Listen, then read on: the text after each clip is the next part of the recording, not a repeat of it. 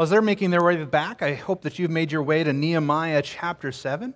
If not, you can follow along on the screen above me, or if you have an app or brought a Bible along, you can use that as well. Nehemiah chapter 7, verses 5 through 73. And yes, it is as long as it sounds this morning.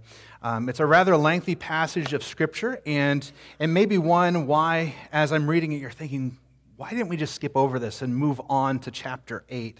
But I think this morning, hopefully, as we go through the next bit of our time together, you'll see why this is important, the value that it has, especially when it comes to celebrating God's faithfulness this morning.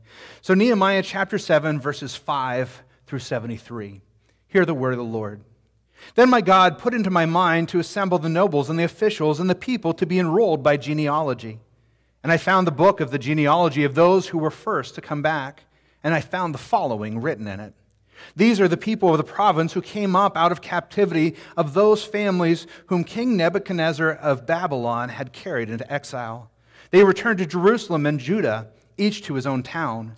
They came with Zerubbabel, Jeshua, Nehemiah, Azariah, Ramiah, Nahamani, Mordecai, Belshari, Mispereth, Bigvai, Nahum, Bana.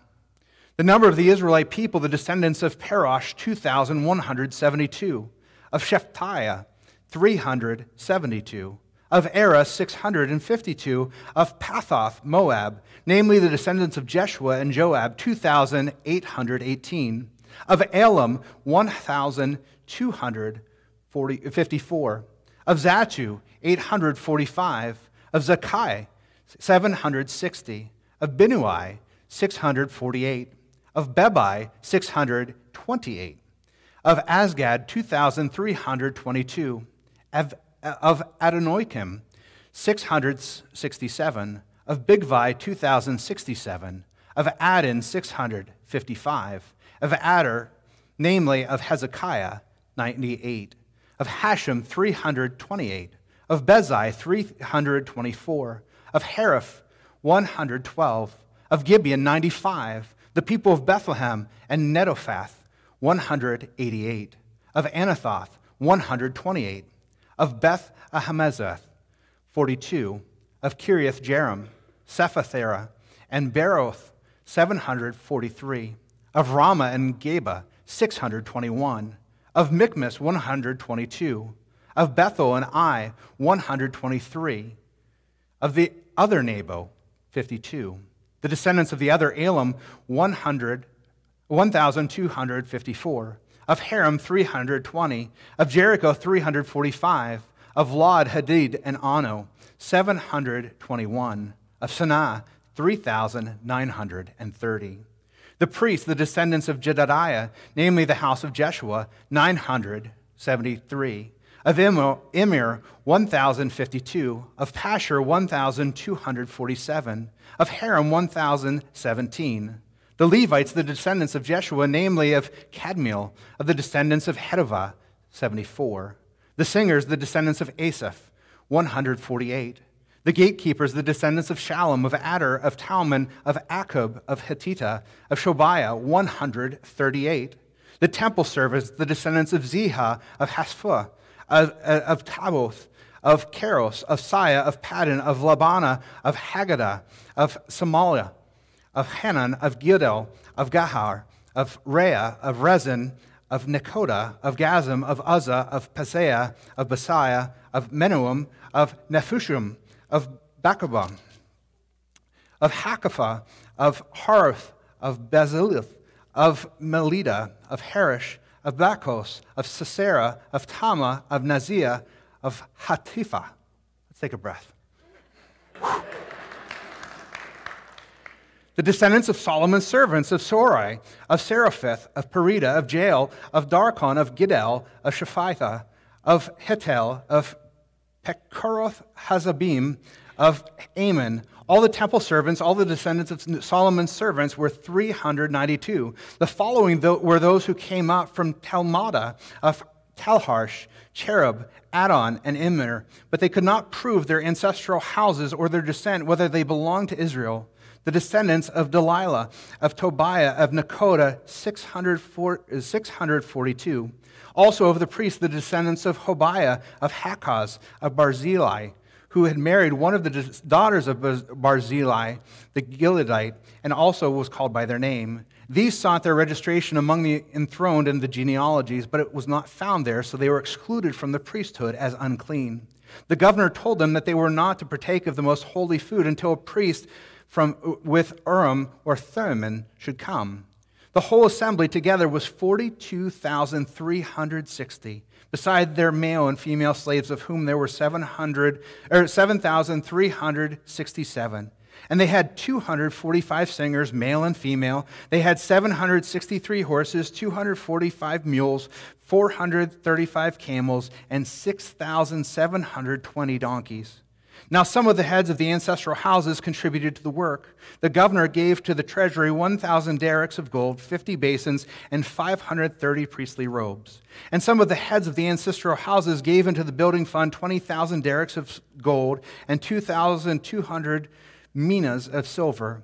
And what the rest of the people gave was 20,000 derricks of gold, 2,000 minas of silver, and 67 priestly robes. So the priests and the Levites, the gatekeepers, the singers, some of the people, the temple servants, and all Israel settled in the towns.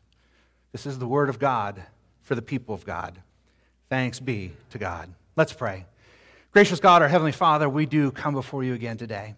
And Lord, we ask that you would open our eyes, that we might see your truth more clearly, that you would unclog our ears, that we might hear your voice speak more plainly. And Lord, we pray that you would give us lives that we could go forth and live out the truth of your word to the honor and glory of your name.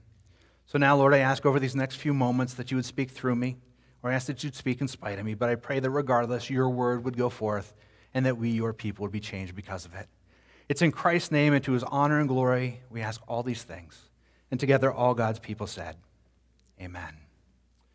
Well, we live in a world of 23andMe and Ancestry.com and a number of other DNA testing sources. And the wonderful thing is that it becomes relatively easy in our day and age to do some genealogical work, to find out the origins of where we've come from, tracing back our family's history and lineage, maybe to a particular place or to a particular ancestor who came before us. But it wasn't always so easy.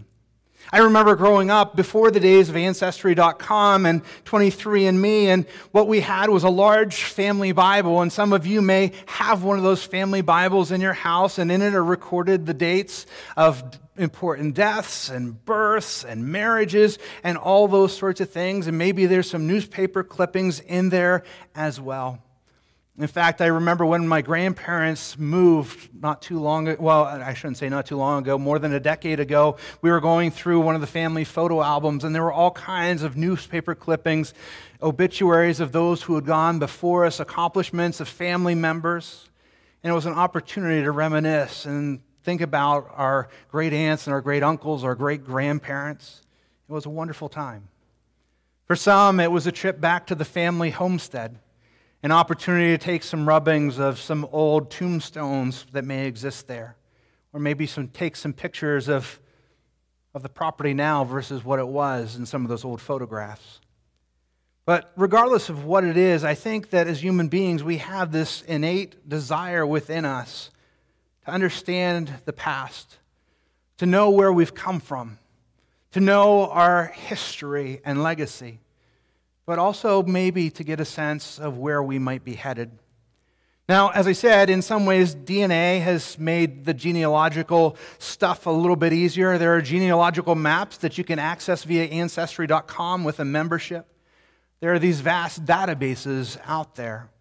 And it's made the task a little bit easier. All we have to do is swab, mail it in, wait a few weeks, and then we get some answers back.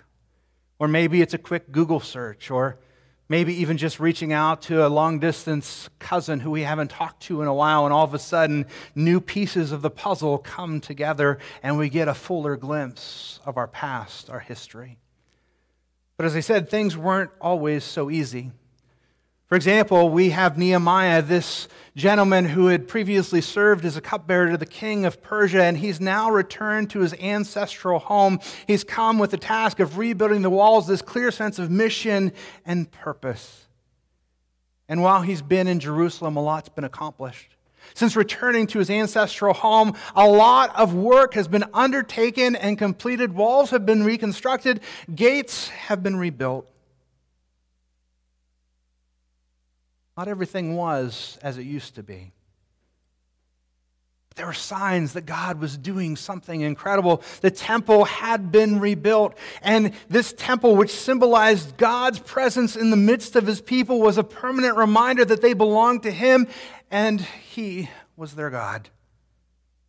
The walls and the gates, they too had great symbolism for God's people. They spoke of safety and security that had been lost, that had been gone, that had long since disappeared. And now, as those walls were restored, there was this sense that once again, we as God's people are safe and sound. He will protect us. We've returned from exile. God is doing a new thing. They had come far in terms of what God was going to do in the life of his people, but there was still a long way that they had to go. Yes, Yahweh had drawn near to his people. His presence was known and felt amongst those who inhabited Jerusalem. Jehovah Jireh had indeed provided for his people. To borrow Matt Redman's phrase in the song 10,000 Reasons, they had that and many more to celebrate. And then we arrive at Nehemiah chapter 7. Nehemiah 7, verses 5 through 73. And for many in this day and age, for us as the modern reader, it's very easy to either skip over this section of Scripture or just skim through it on our way to chapter 8. Because there are names. So many names. Names and numbers of people who had returned. And even as we look over their professions and the various roles that these people performed, they seem so foreign to us. They seem foreign to us because we can't pronounce these names. They're not familiar to us. They're not names that we use anymore. Most of them, at least. And some of what they did, some of the roles that they served in the community, they seem equally foreign to us. But I ask you to consider something with me this morning.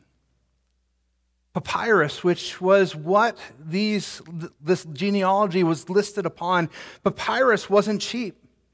It wasn't inexpensive. It wasn't something that you just ran out to the store and procured.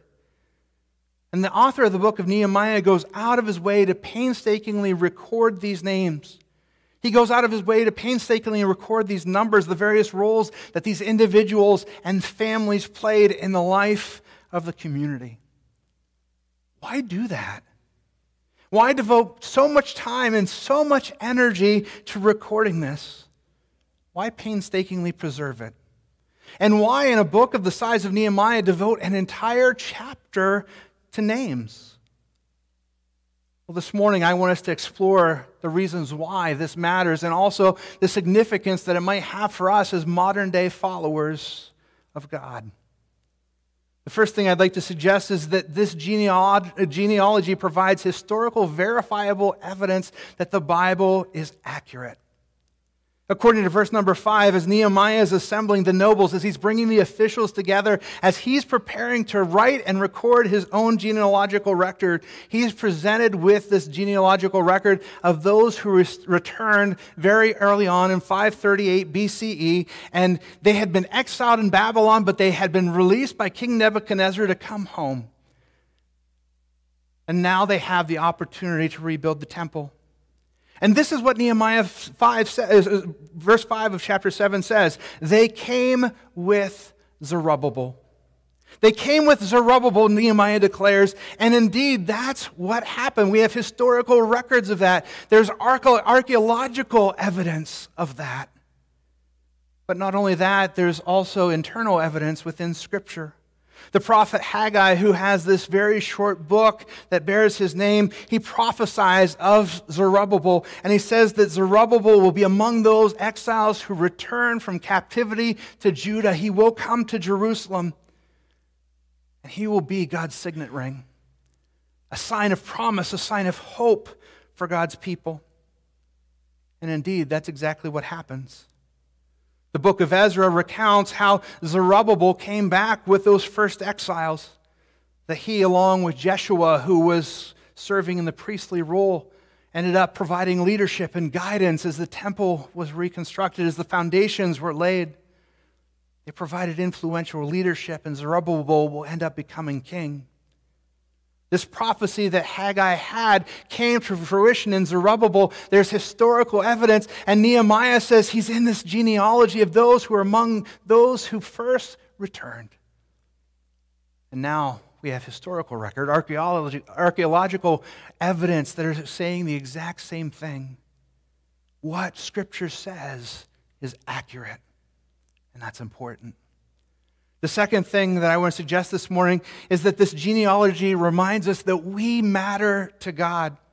Each of us has been uniquely created and gifted by God, and we have been given those talents, those gifts, those abilities to bring honor and glory to Him, but also for the betterment of the community. In our case, the body of Christ. In Psalm chapter 139, verse 14, the psalmist with awe, with wonder, pronounces this. He says, I praise you, for I am fearfully and wonderfully made. He's talking to God. He's praising to God. I praise you, for I am fearfully and wonderfully made. Wonderful are your works. I know that full well, he says. As we read through this lengthy genealogy, as we list off all these different persons and names, some of the people's names may be familiar, the Zerubbabels and the Jeshuas. They were the leaders of God's people. They distinguished themselves in that way. They were well known within the community. It makes sense that their names would be recorded. But then also the heads of the families, their names are recorded. And the number of descendants that they had that came with them, those too were recorded. Recorded down sometimes 67, 3,271. Each person was counted because their life mattered. It mattered to God. It mattered to the community. God had created these people fearfully and wonderfully. But then, of course, it doesn't stop there, does it? It's not just the heads of the families. It's not just the leaders who are listed. No, there are the priests, the Levites, the singers, the temple servants, the descendants of Solomon, and, of course, a few others. The fact of the matter is, each and every one of these people mattered to God. They were fearfully and wonderfully made. They were created purposefully by God. Some to sing. Some to use their hands in skilled and wonderful labor. Some to serve in the temple. Some to be priests. Some to be Levites. But regardless, God had created them uniquely, wonderfully, fearfully. In the same way, we are God's creation.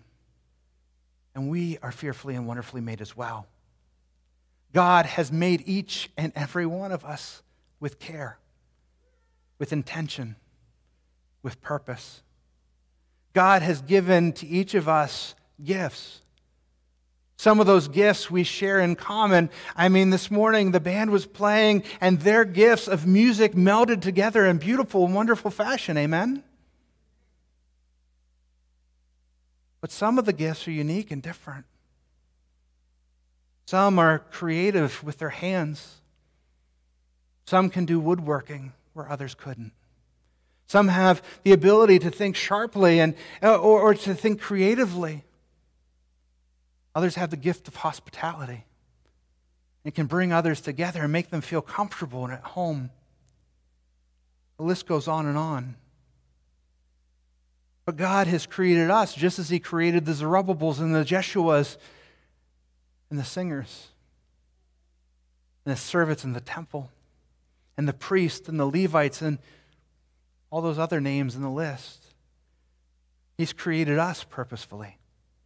He's created us in such a way that He's given us gifts, talents, abilities, so that we might offer them back up to Him, that He might be honored and glorified, and so that the Christian community can benefit.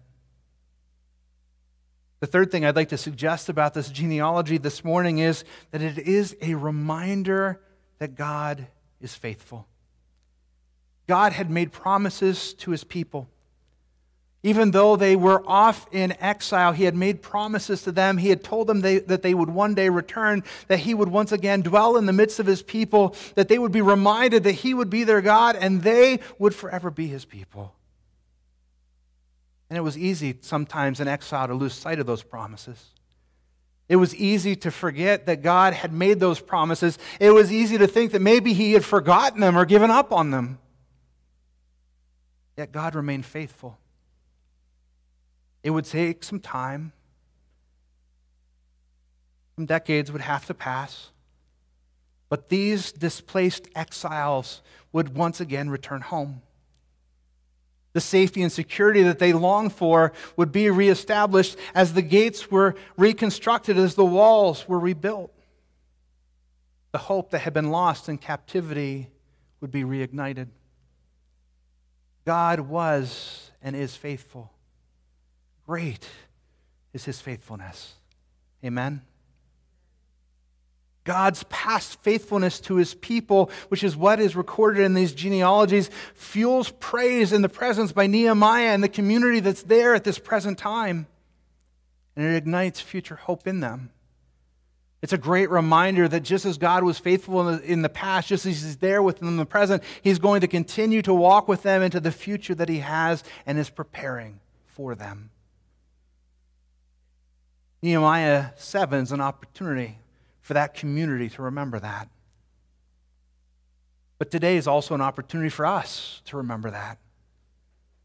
To celebrate the ways that God has been moving in the past, the ways that God is moving now, the ways that he's provided even when we weren't aware of it, the ways that he's kept us safe, maybe in ways that we didn't notice in the moment, but we can see in hindsight. The way that he's taken care of our needs and provided for those things that we need each and every day as we pray, as we say the Lord's Prayer. God's past faithfulness, it should cause us to praise him right here, right now, in the present, and it should hopefully cause us to be hopeful towards the future. To know that we serve a God who doesn't give up on us. So my prayer is that like Nehemiah and like the community that is gathered there in that place, that today we would sing of God's past faithfulness. Great is thy faithfulness, O God.